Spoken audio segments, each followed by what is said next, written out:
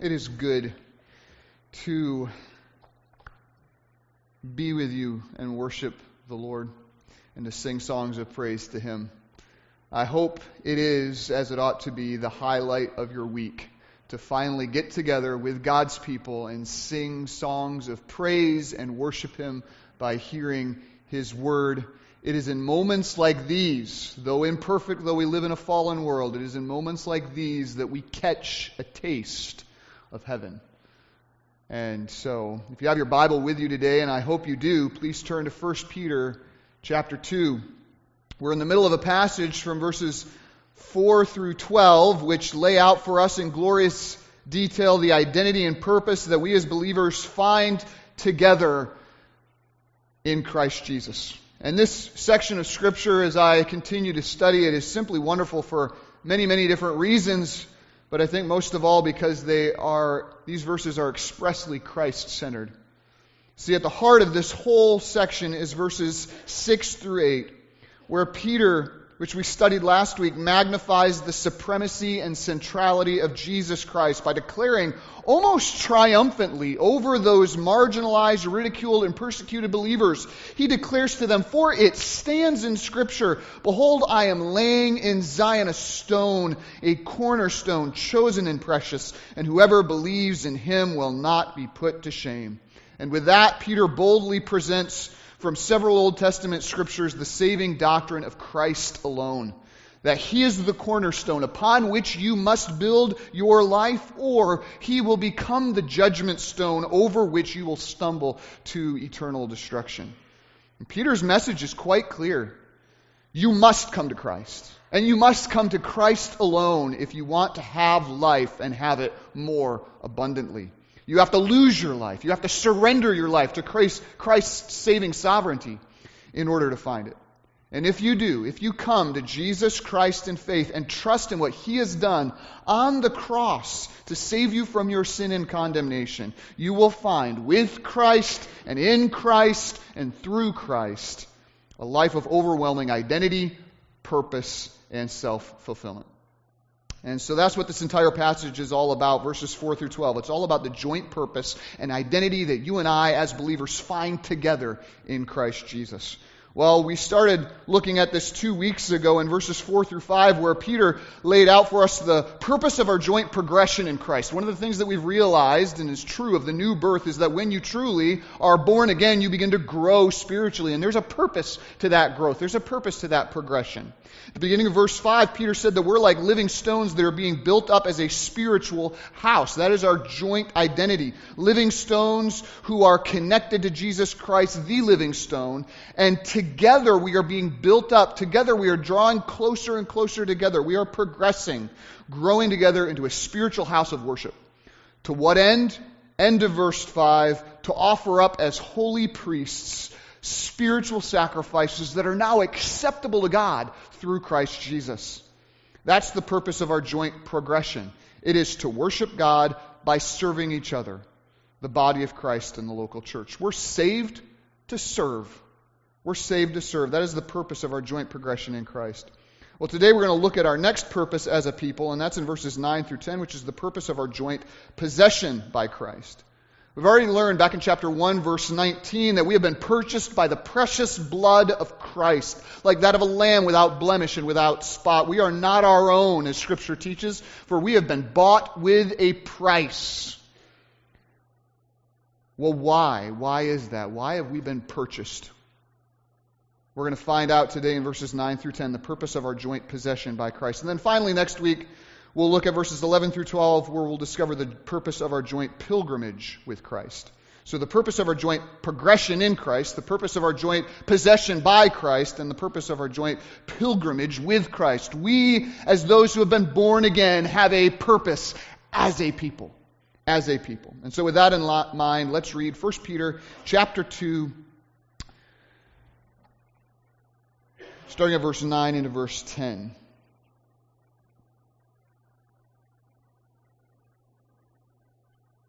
And no, I've got to read the context. Verse 4. As you come to Him, A living stone rejected by men, but in the sight of God chosen and precious. You yourselves, like living stones, are being built up as a spiritual house to be a holy priesthood, to offer spiritual sacrifices acceptable to God through Jesus Christ. For it stands in Scripture, Behold, I am laying in Zion a stone, a cornerstone, chosen and precious, and whoever believes in him will not be put to shame. So the honor is for you who believe, but for those who do not believe, the stone that the builders rejected has become the cornerstone, and a stone of stumbling and a rock of offense. They stumble because they do not obey the word as they were destined to do. Verse 10, but you are a chosen race, a royal priesthood, a holy nation, a people for his own possession, that you may proclaim the excellencies of him who called you out of darkness into his marvelous light. Once you were not a people, but now you are God's people. Once you had not received mercy, but now you have received mercy. That is the word of God, for which those who are far from his law persecute us with evil purpose. Let's pray. Father, we thank you for your word this morning. We thank you that as we go on this pilgrim's pathway through this world headed to glory, and as we become confused and distracted by the fog of ideas, by the winds of various doctrines, by the appeals and baubles of this Vanity Fair, we thank you that your word this morning calls us back to the most essential things. Who is Jesus and who has he made me to be? Father, I pray that this morning you would simply remind us of who we are, so that we might be able to live the lives that we need to in this world for the glory of Jesus and for the salvation of the lost. We recognize, Father, the intense importance of your word today. That is it upon our heeding of your word that our souls hang and the souls of those we love. May we listen, may we obey, and may we worship you by giving attention to your word. We ask this in Jesus' name. Amen. Now, before we even dive in this morning, I want to mention another reason why I love these verses as I was studying them, and that is because they explain, as I was looking at it, nearly every major thing that we do as Christians, everything that we do together as a church. I don't know if you've ever thought about this before, but everything that you do is rooted in something that you are. Everything you do is rooted in something that you are. For example, some of us go to school and study from Monday to Friday. Why? Because you are a student. Some of you go to businesses and you work throughout the week. Why? Because you are an employee. Some of us juggle juveniles like circus clowns. Why? Because you are parents. The point is, everything that you do is rooted in something that you are. Or to put it another way, actions are always rooted in identity. That's the way it is for us as believers also, even in a spiritual sense. Everything we do as Christians is and ought to be rooted in who we are in Christ. That is why this church exists. That is why the church exists. The church does not exist because thousands of years ago a couple of guys got together and decided to call a career path for themselves. I think we'll become pastors and create this thing called a church. No, the church does not exist because of that. The church exists because of something that Christ has done and is doing in the lives of those whom he has redeemed. And it is because of who we are that we are doing what we do, right? This is a demonstration this morning of the miraculous new birth. That is why this church exists. Our actions are rooted in our identity. So, for example, in verses 4 through 5, why do we as a church regularly gather together and worship and serve one another? Is it because we're commanded to? Well, yes, we are commanded to do those things, but primarily it's because of something that we now are and something that we are becoming. as we are coming to Jesus Christ increasingly, we are naturally, supernaturally being built up into a spiritual house alongside other believers that we are continually serving in greater and greater ways as priests of God. What we're doing is because of who we are. We worship and serve one another not because we're forced to, but because we're made to. It is organic. It is natural. As we draw near to Jesus, we're drawing near to each other in love and in service. Our actions are rooted in our identity.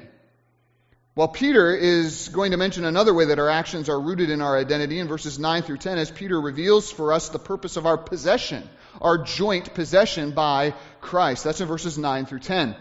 And just like last time, Peter starts off by highlighting our joint identity as believers together in Jesus, and then he connects that to our joint purpose in Christ. So first, let's consider this morning who we are. Let's remember who we are.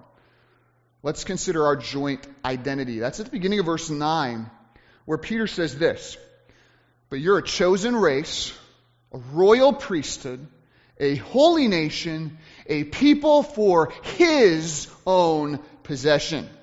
Now, Peter begins by saying this, "But you are." And with that phrase, Peter sets up an immediate contrast with those whom he has just described in the previous verses in verses 7 through 8. Who are those people? Well, they are those who refuse to believe in Jesus Christ, who stumble over the judgment stone, who disobey the commandment to come to Christ in faith for forgiveness, who reject the offer of salvation and eternal life through faith in Jesus Christ.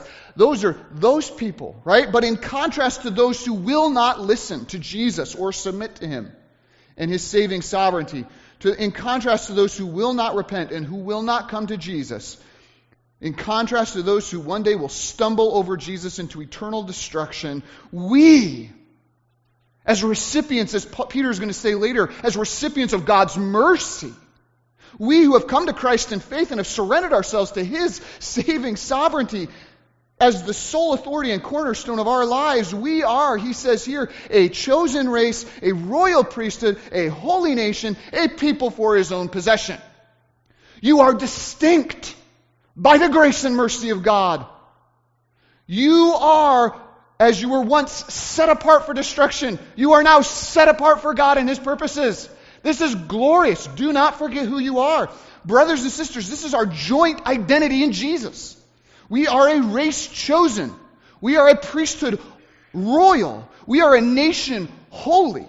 We are a people possessed by God Himself. We belong to Him. And by the way, these are all joint identities, okay? These are joint identities. One person cannot be an entire race, nor can one person be an entire priesthood, or an entire nation, or an entire people group. Therefore, according to Peter, if you're a believer, then it is assumed you will be operating among and existing as a part of an assembly of other believers. You cannot live your Christian life in isolation. That is a foreign idea. In fact, when you study the book of 1 Peter, Peter cannot describe those who are genuinely born again and following Jesus any other way. Throughout this letter, Peter finds it increasingly impossible to rightly describe someone who is connected to Christ without also describing someone who is connected to Christ's body, the church. It is assumed. It is necessary. It is a natural thing. If you're coming to Christ, you're going to be built up into a spiritual house. You're going to be drawn closer and closer to a local assembly and a heavenly embassy of this chosen race, royal priesthood, and holy nation. It's just going to happen.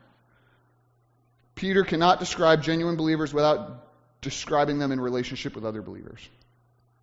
If you're growing in your devotion and commitment to Jesus, you're going to be growing in your devotion and commitment to Christ's bride through the local church.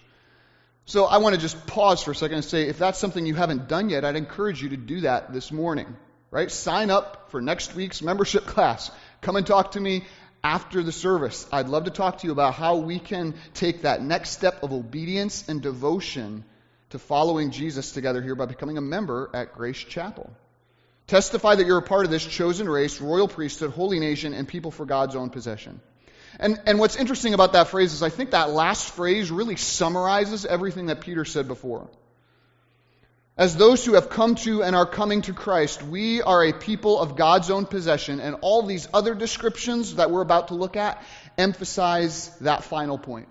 For example, Peter says that we are a chosen race. Question, chosen by whom? By God. He says we're a royal priesthood. Priests in the service of whom? God.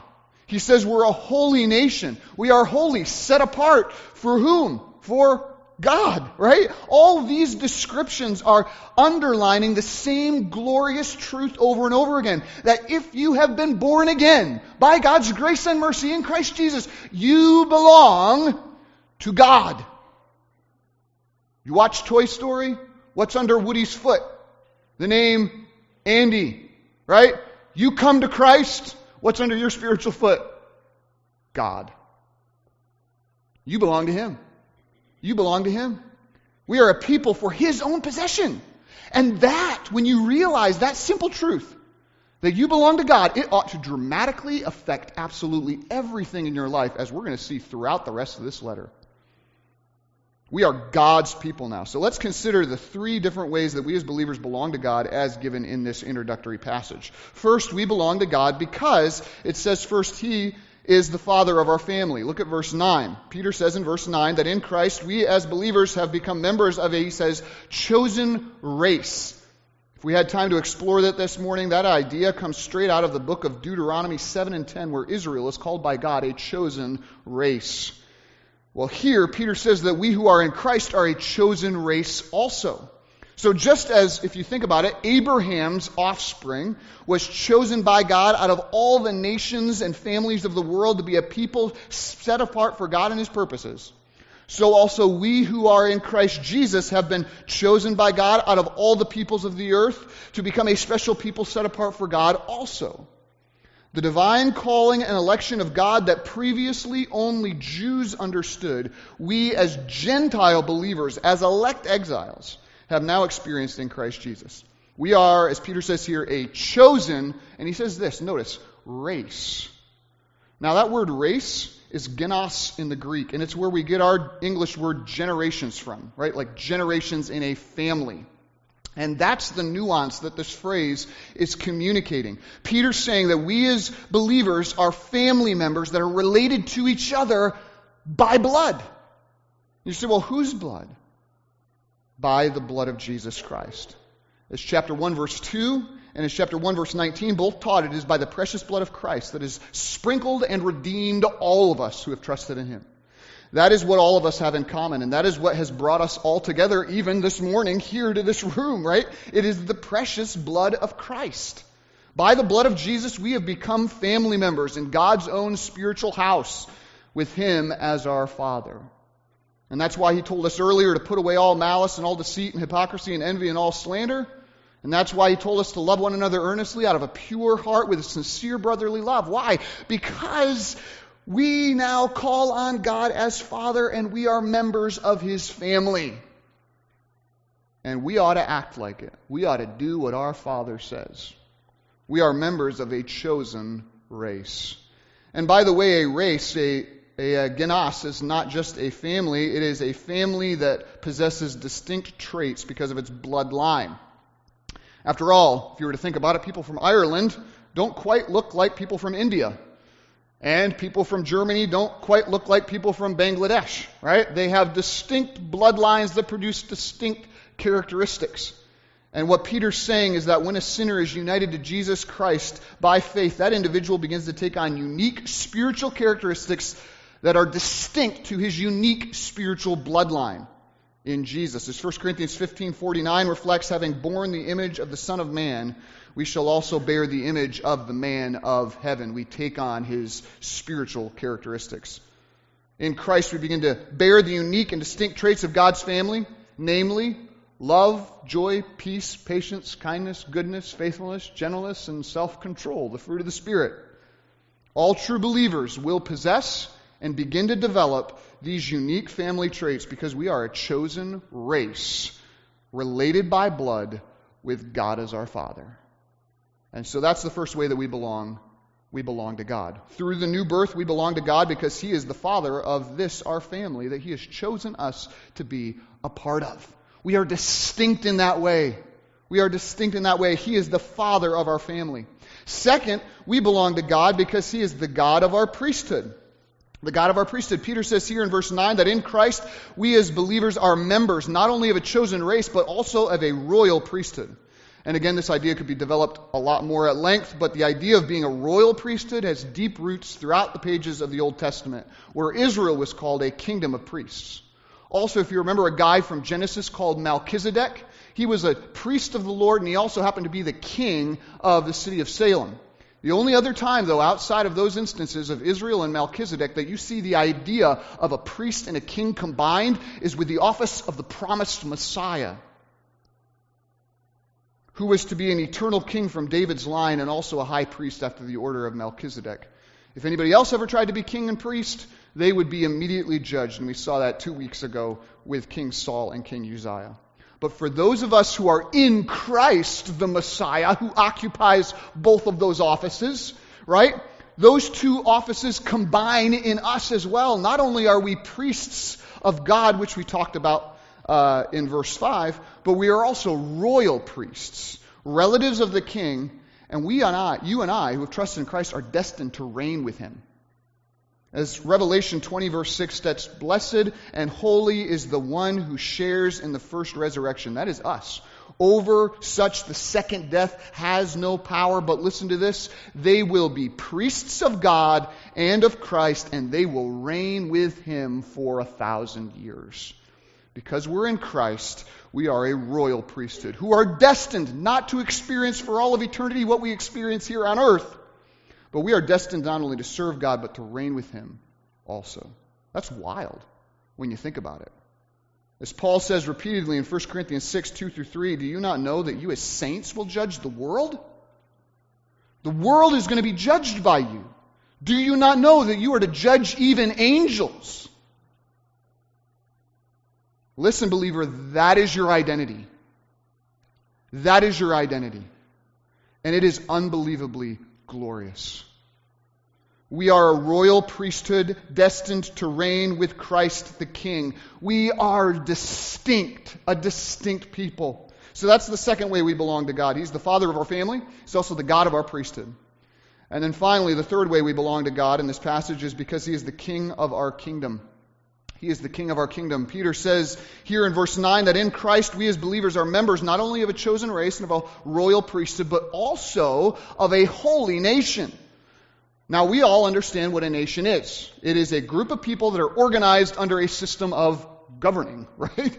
And Peter says that we are a holy nation, meaning we are separate. We are set apart for God. And here, once again, Peter is drawing on his knowledge of the Old Testament, particularly a passage that I've already referenced, Exodus 19:6, where Israel is described as a kingdom of priests and a holy nation. Well, here we are described as a holy nation. See, God is in the business of building a kingdom over which he is the king, and he has set us apart for it.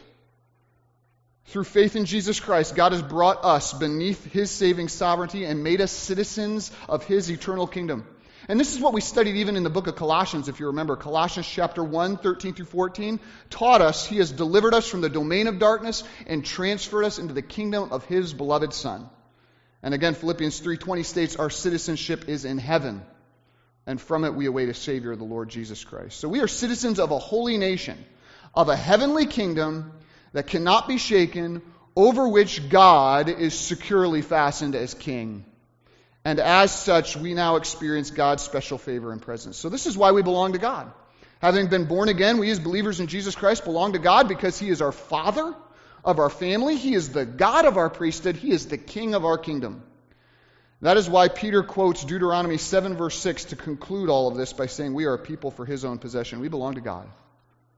1 Corinthians 6:20 says, we are not our own, for we have been bought with a price. And as Titus 2:14 says, God gave himself up for us to redeem us from all unlawlessness and to purify for himself, listen to this, a people for his own possession. That's Peter's main point. In Christ, God has become our Father, our God, and our King. We belong to him. And we must remember this. We must remember this. This is so important. Why did I take time just now to walk through each one of those phrases very carefully? See, when I first started becoming a pastor, I would spend more time on the commands and less time on the identity. My perspective has completely switched after 10 years of being a pastor. We need to remember, most importantly, who we are so that we can then do what God asks us to do. And that's exactly what Peter does here for us. If we are going to be able to follow Jesus in obedience throughout the rest of this letter, and if it doesn't bite yet, oh brother, it's going to soon. And if we're going to be able to follow Jesus faithfully in everything that we see in the rest of this book, if we're going to live out essential Christianity for the rest of the world to see, then we have to remember our identity. Because let me posit some questions for you if you don't see the relevance of this yet. How in the world are we going to be able to start conducting ourselves properly in the midst of messy families? It is by reminding us that God is our Father and He's in charge, right? How in the world are we going to be able to start conducting ourselves properly in the messy workplaces and public squares in which we live? It is by remembering that God is our God and He's already set our perspective and our priorities for us. And how in the world are we going to be able to start conducting ourselves properly within our messy nation and government? It begins by remembering that God is our King. Believers, in the midst of this world, the number one thing you need to keep on coming back to is remembering who you are. Who you are. You are not like the rest of the world. You have been made distinct by the mercy, power, and grace of Christ Jesus. Don't forget your identity as a people.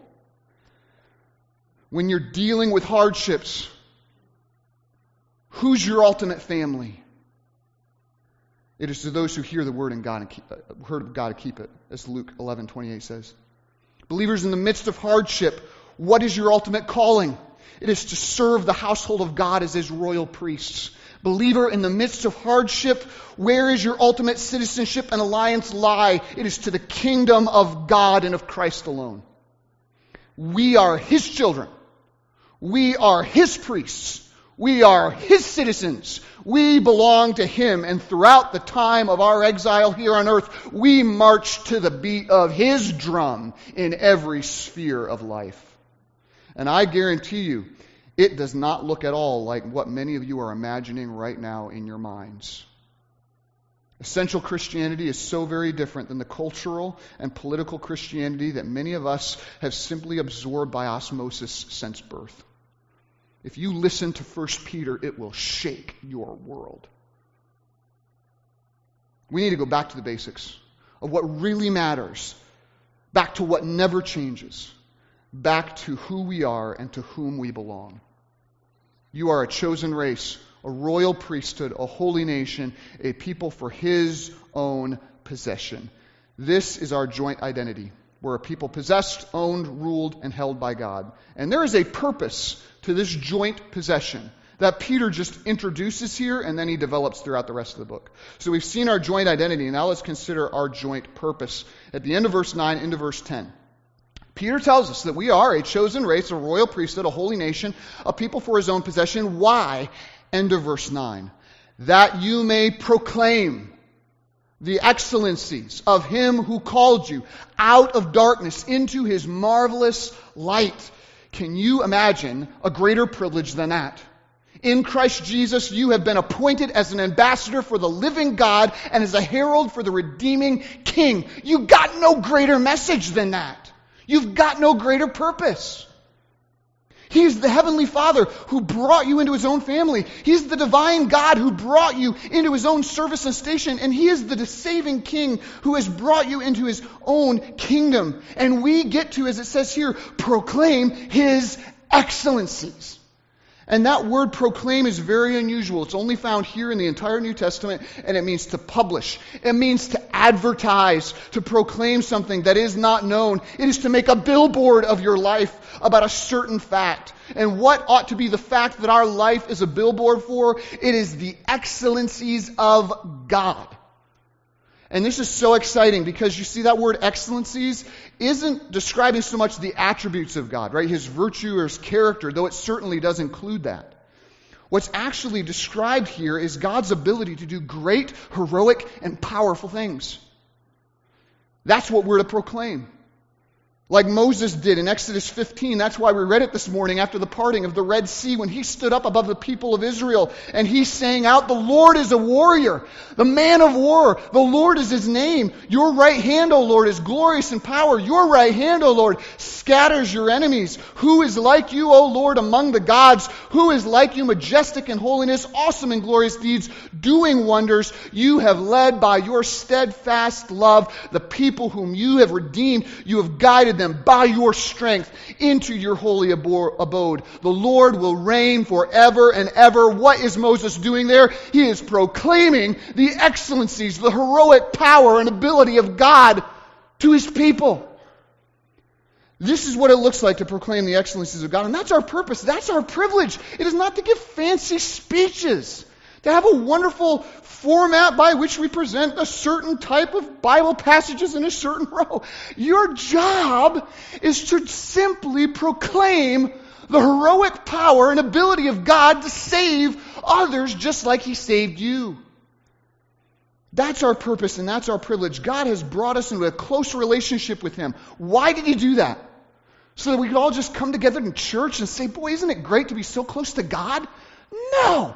He has brought us close to him so that we might behold his excellencies, his mighty power to save, that we might behold that up close and personal, and then be able to turn to someone else and say, "This is what the Lord did for me, and he can do it for you too." And this is not exceptional Christianity. We think that, right? Well, the exceptional Christians are those who are out there actually talking to unbelievers about Christ. No, actually, essential Christianity is about opening up your mouth and talking to those who are not saved about Jesus Christ. This is about the new birth. This is about what really happens when you're drawing near to Christ and beholding that he is good. He has made us his own children. Why? So that we might see firsthand and proclaim the powerful deeds and wonders of the Lord. Chief among them, by the power of his almighty word, he called us out of darkness into his marvelous light. That is a powerful image, right? I mean, just like Jesus in John chapter 11, when he stood outside of Lazarus' tomb, remember what he did? He called out, "Lazarus, come forth." God did the same for us spiritually as well. We were spiritually dead and doomed in our trespasses and sins, and God summoned us out of that. He said, "Sinner, come forth. Come to Christ." And just like that, by the power of his almighty word, we were made alive and we walked right out of the darkness of our own death and into the marvelous light of God's own life. As 2 Corinthians 4 verse 6 puts it, the same God who said, "Let light shine out of darkness," has shone into our hearts to give us the light of the knowledge of the glory of God in the face of Jesus Christ. Or as Ephesians 5:8 puts it, so simply, "At one time you were darkness, but now you're light in the Lord." That is a story, ladies and gentlemen, that is worth telling. No one has a boring testimony when you look at it through the truth of God's word. You have been born again by God's mercy and power. That is a story of his excellencies. You should be sharing it. That is a mighty deed worth proclaiming. So I just have a question from this before we finish up here. When's the last time you told someone that? I'm not talking about anything fancy, and I don't think Peter is either. Peter, if you study him in Scripture, was not a fancy guy. When's the last time you simply told someone that God has given you in Jesus a new life, filled with identity and purpose? Because you and I were saved for this. You and I were saved to herald, just like Moses, the mighty heroic power and ability of God. As Isaiah 43 verse 21 says, "I have formed a people for myself." Why? That they might declare my praises. And that's why we're saved. Not just to serve one another, but to speak greatly of God. To speak greatly of him as he really is, living, powerful, majestic, glorious, doing mighty deeds even in our day. As Peter reminds us in verse 10, referencing Hosea 1 verse 10, he says, "Once you were not a people, but now you are God's people. Once you had not received mercy, but now you have received mercy." To put it another way, once we were a bunch of nobodies headed to judgment. But now we are children, priests, citizens of God, objects of mercy that have been bestowed with glorious purpose. We belong to and have been brought near to God by the blood of Jesus Christ so that we might experience Him firsthand and then proclaim to a lost and dying world the excellencies of Him who is able to call them out of their darkness and into His marvelous light, just like He called us. As Psalm 73 verse 28 says, "For me it is good to draw near to God. I have made the Lord my refuge." Why? So that I may tell of all your works. There's a purpose to our salvation. There's a purpose to us as a people. So we see the purpose of our joint possession by Christ. It is to proclaim God's excellencies, His mighty heroic deeds. And this truth, this purpose of our possession by Christ, it begins to mark an important shift in this entire letter. From one of inward focus to one of outward focus.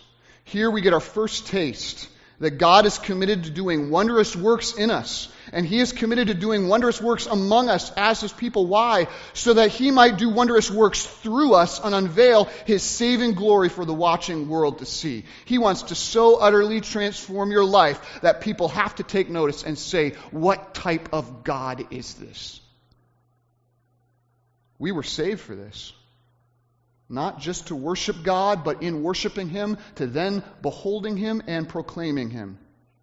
And in fact, this is one of the reasons why we worship, right? So why do we gather together every week? Come to church, right? Why do we do this? We come together and we worship as a chosen race on a royal priesthood, a holy nation, a people for His own possession. We do this every Sunday. Why? It is to remind ourselves, and it is to tell ourselves what great things God has done for us, so that we can then be equipped to go out and tell others what great things God can do for them. We get so used to proclaiming the gospel among ourselves that we ought to go out and share that same gospel with others. That's one of the purposes of why we come on Sundays. So this is our purpose as a people, to proclaim God's excellencies. And I want to lay before you the challenge. Let's do it. Let's do it. 1 Peter is going to give us a lot of specific ways to begin doing it, but let's not wait then. Let's start now. Let's start now. So here's some homework, okay? Here's some homework. I want you to think, as you're sitting here this morning, of at least one person that you have a close connection to who hasn't heard your salvation testimony yet. Okay? I'm going to let you think about that for a little bit. And then this week, before we meet again, I want you to share it with them. I want you to share it with them. Like Moses, proclaim to them the mighty works and power of God. You know where I'd start if you're struggling to think of someone? I'd start with your own family. Parents, do your own children know your salvation testimony? Do they know what the Lord has done for you? Ask them and find out how much they know. Do they know your salvation testimony? I'd encourage you, parents, to share and proclaim the excellencies of God so often to your children that it is something that they know, remember, and can carry with them even when they're grown, even when you're gone. And you can start this afternoon. Children, do your parents know your salvation testimony? Do they know what the Lord has done and is doing for you? If your parents know your testimony, I have another question for you, children. Do some of your friends know your salvation testimony? Those who are closest to you should know the great and wonderful things that God has done for you. I'd encourage you to share your testimony so well that it is something that everyone who is close to you knows well. Because listen, brothers and sisters, it's a story worth telling. These are the excellencies of God. And if you don't have something to share, then I encourage you to come and talk to me, and I'd love to share with you how you can come to know Jesus by faith, and you can experience His saving excellencies for yourself. Believers, we've been reminded this morning of what God has done in us and through us. We were nothing but a bunch of nobodies, nameless, angry rebels headed to destruction.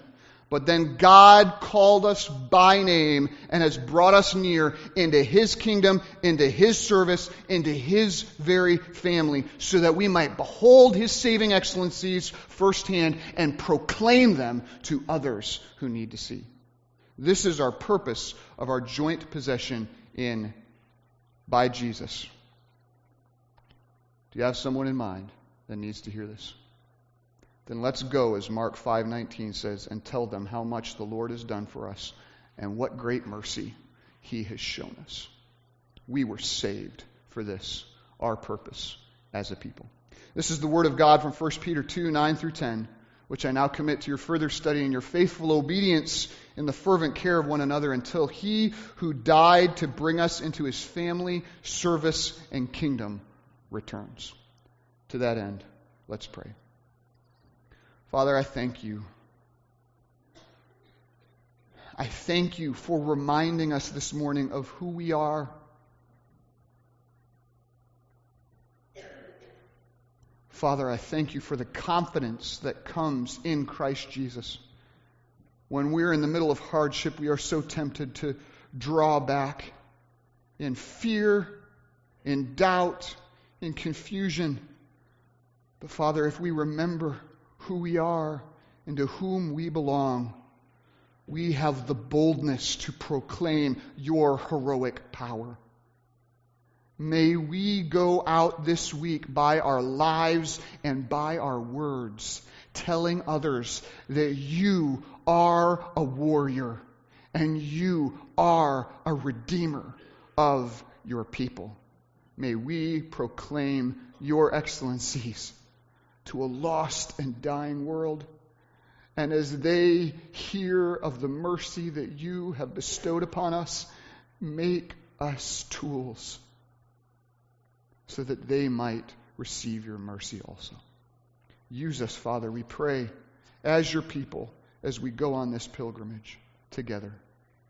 We ask this in Jesus' name. Amen.